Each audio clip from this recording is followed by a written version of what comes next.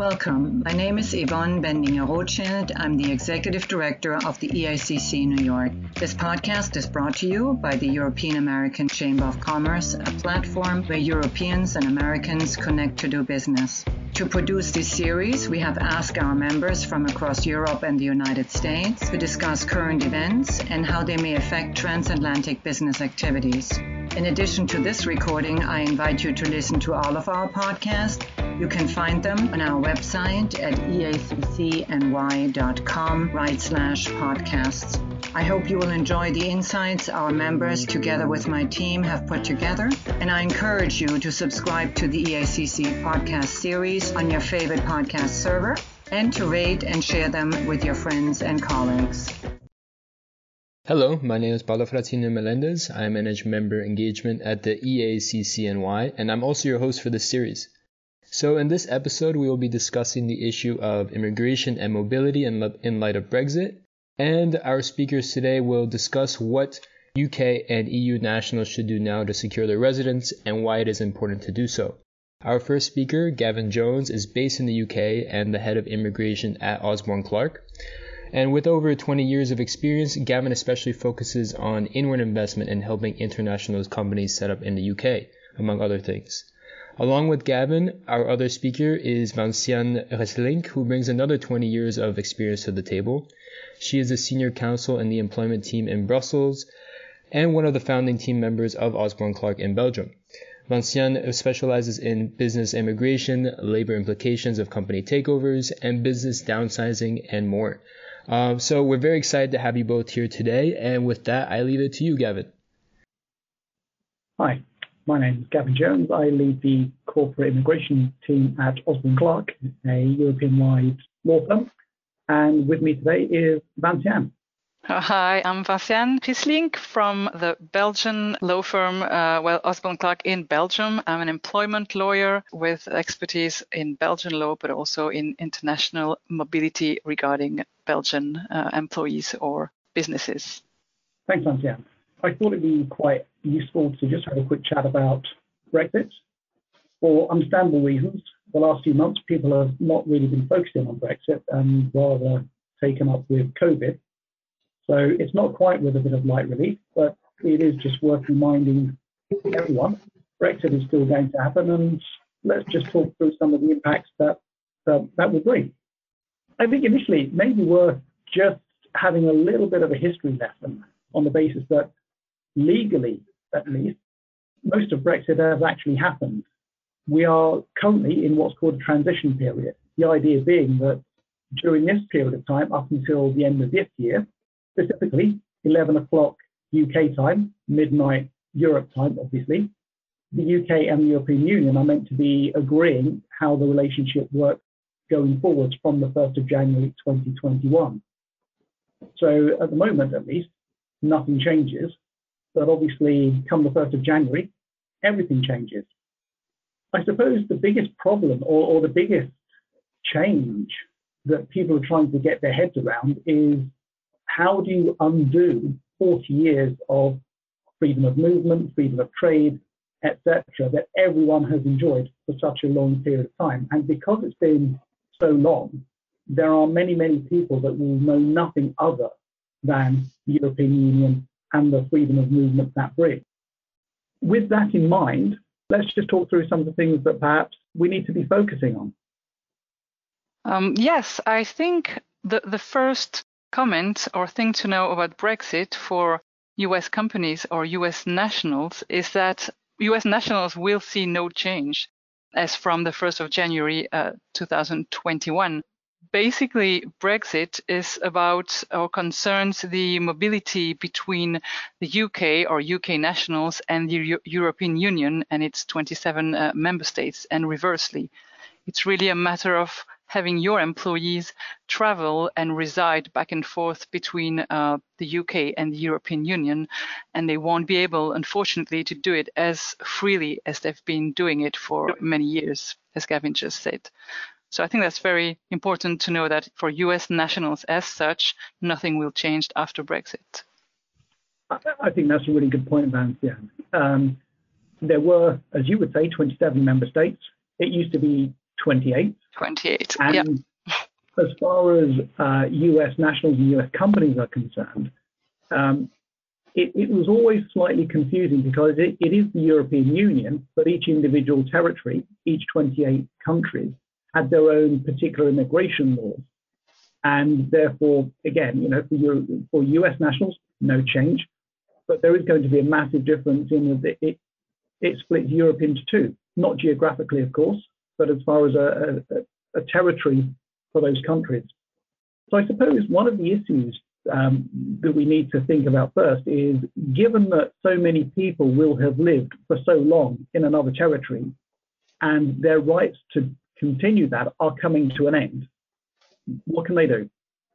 Well, I think for those people you just mentioned, Gavin, the most important to know is that if they have been lawfully residing in either the United Kingdom or one of the 27 European member states until now and until the end of this year, they can definitely do something to secure their rights by applying for the settlement status under the UK law or the European or local member state law.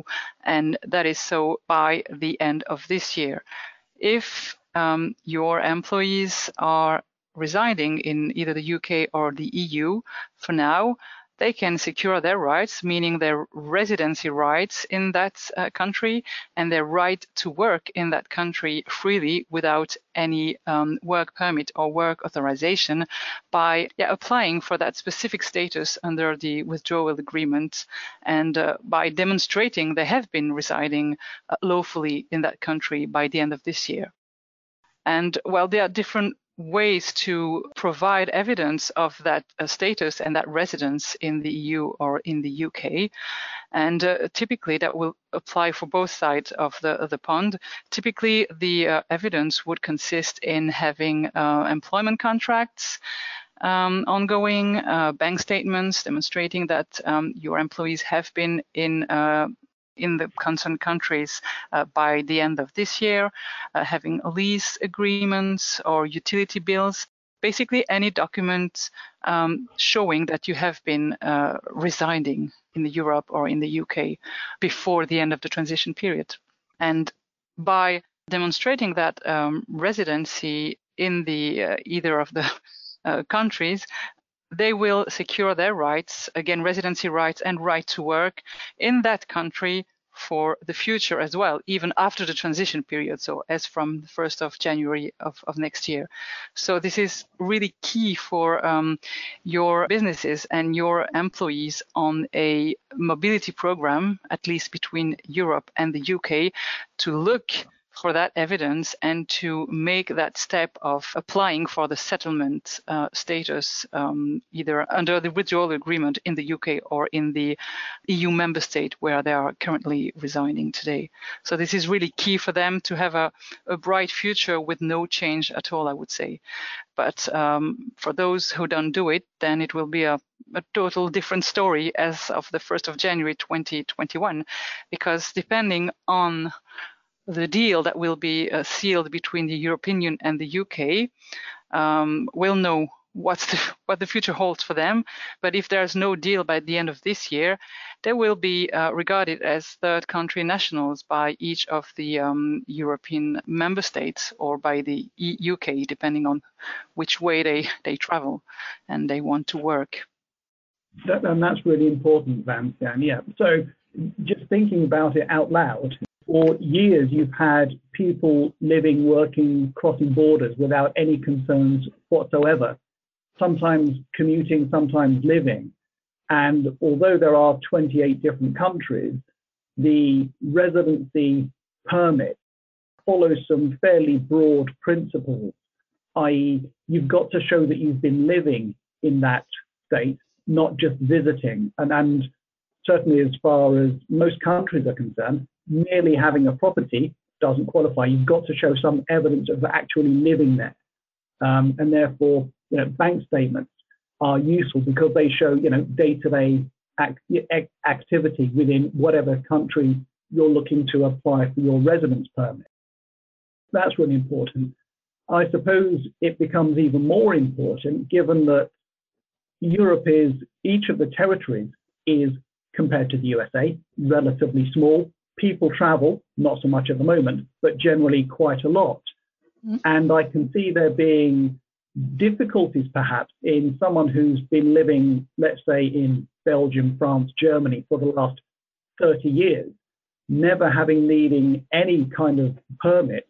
If they go and visit friends, family, whatever, and let's say March next year, the absence of the residency permit for where they are meant to be living can cause them real problems when they try and get back into the country because, as you said, they'll be treated as third country nationals. And why are you coming here? Where's your right to work, for instance? So that means, Gavin, that if, as let's say in March next year, I want to visit you in London, then I will be treated as a third country national, and I might need to, well, seek either advice or at least know what I can do if I come to visit for a week. What kind of duties can I do? Can I actually work, or can I visit clients, or can I just only work with my colleagues at Osborne Clarke London?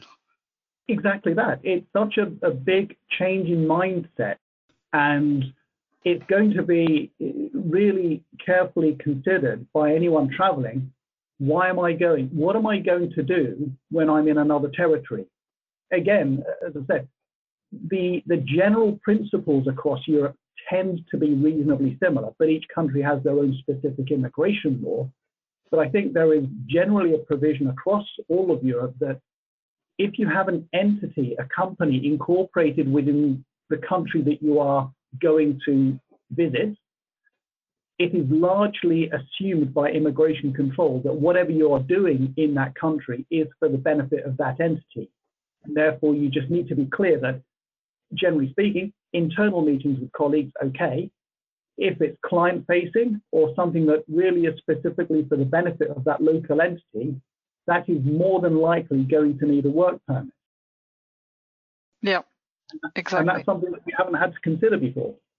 Yeah, it was really natural to travel back and forth from the EU to the UK, and now it will need to carefully consider it ahead of any traveling. So will our clients with their staff and workforce deployed or on temporary assignment or permanent assignment in the EU member states or in the UK? This is something that will change, and that either HR and immigration department and services will need to consider and actually start working on right now. Because securing, what I think is very important for these HR and immigration teams in the US to know is that even if they have UK employees in the EU or EU employees in the UK, and even if these employees secure their rights before the end of this year, the withdrawal agreement, which allows the maintenance of the safeguard of the right to residency and work, it only concerns the country in which the employee resides at the time when he applies for the settlement. It does not allow for any intra-European mobility. So if you have someone in Belgium or Spain or Germany, and a UK citizen applying for settlement by the end of this year and securing his right, this right will only be secured for Germany. So they can still reside in Germany, they can still work in Germany without any work permits. And for a long time, probably if nothing changes in their employment and there's no interruption in their work or assignment, it will be for a lifetime. But it won't be the case if from Germany they want to travel to Italy or Spain or the UK or elsewhere in the European Union. So it's quite important to know that each 27 EU member states will treat them as third country nationals, depending on what the agreement with the EU and the UK will foresee, but probably as third country nationals with, of course, exceptions, but except for the country where they apply for the settlement. That's a really good point. You're right. A UK national living in Spain can't then go and work in Germany. I suppose the other thing to think about is there's the obvious things like sometimes work is obviously work. Sometimes a visit is obviously a visit. There's quite a lot of grey in between, and that's going to need a bit of a case-by-case analysis to a degree, commercially as well. But you've also got the soft clues. If you regularly travel, there will come a point when you are questioned, irrespective of what you're doing. You enter Spain on a Monday, leave on a Friday. Sooner or later, it's going to look like you're working, even if you're not. So it's just really a matter of being very, very aware that what freedoms have previously been enjoyed, they are removed. And I don't think any of us know how concentrated immigration control at the various border ports will be looking at former EU travelers. But I suspect that just like coming from the US, there will be increased interrogation. I mean that with a small I, but increased questioning because of the political sensitivities.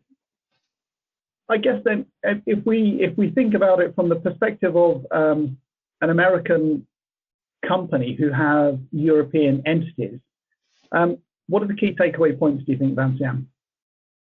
Well, the very first one would be that U.S. nationals, as we said, will see no change. This is a very first important key takeaway, I would say. Then what I would suggest is that these businesses screen their employees and spot those who are currently in the UK or in the EU right now, and invite them to secure their rights of residency and work in those countries right now, as soon as possible, by the end of this year, by all means, and also invite them to collect evidence of that stay. We mentioned earlier bank statements, lease agreements, and all the likes. Another key takeaway, the first thing, if you're living in a country, get the evidence, get the residence permit, to just draw a line and make it very clear that that's where you live, because it is an obvious record of your right to work and your right to reside. Absolutely. Yeah, another key takeaway would be also to screen your clients and to see what clients need for their the managing of the relationship with the client, what client needs or imply either intra-European mobility or mobility between the EU and the UK, and maybe change actually your teams to make sure that client has the best team to be able to still work and travel back and forth to visit them and to make sure they maintain this relationship with the clients. Another one would also then, sorry, Vinciane, a really good excuse then to have quite a deep dive conversation with your customers to say, what are you doing for the next 6 to 12, 18 months? How can we support you? Get that data, get that really valuable client information, and then set up your client support team accordingly. Get them in the right territory early and structure it so that you are able to service the client. And again, I think it just looks really good to have that information in advance about what your clients are looking to do. Yeah, it's good client relationship management anyway to have that kind of conversation and to know what's on their agenda for the months to come, Brexit or not Brexit. Then for your employees or employees of the US companies in Europe and in the UK who won't benefit from the withdrawal agreement and won't have any right to residency or to work secured by the end of this year, then we suggest planning ahead, and I would say even now, as soon as possible, their arrival to Europe and to the UK to make sure they obtain the necessary work permits, work authorization and visas to make sure they can start working smoothly as from the 1st of January next year or in the weeks following. So yes, these are the main key takeaways, I would say. Yeah, and I suppose not one for this podcast, but I suppose there was the other issue, which is you have had disparate employees perhaps all over Europe. The next question is, do you need to set up more local entities? Yeah, indeed. But that's for another day. Indeed. Thank you, Vinciane. Thank you, Gavin. Thank you both. And so that concludes this episode with Gavin and Vinciane on immigration and mobility post-Brexit. Another thank you to our audience. We hope that you enjoyed listening to our program, and stay tuned for our next podcast where we muse about Brexit. Take care. Thank you for joining us for this podcast from the European American Chamber of Commerce, New York. Please remember to subscribe and rate this episode, and be sure to check out the complete list of recordings on our website at eaccny.com/podcasts. If you have any thoughts or comments about this series, we would love to hear from you. Feel free to reach out to us at membership@eaccny.com to learn more about our work, how to get involved, and how to join our transatlantic network.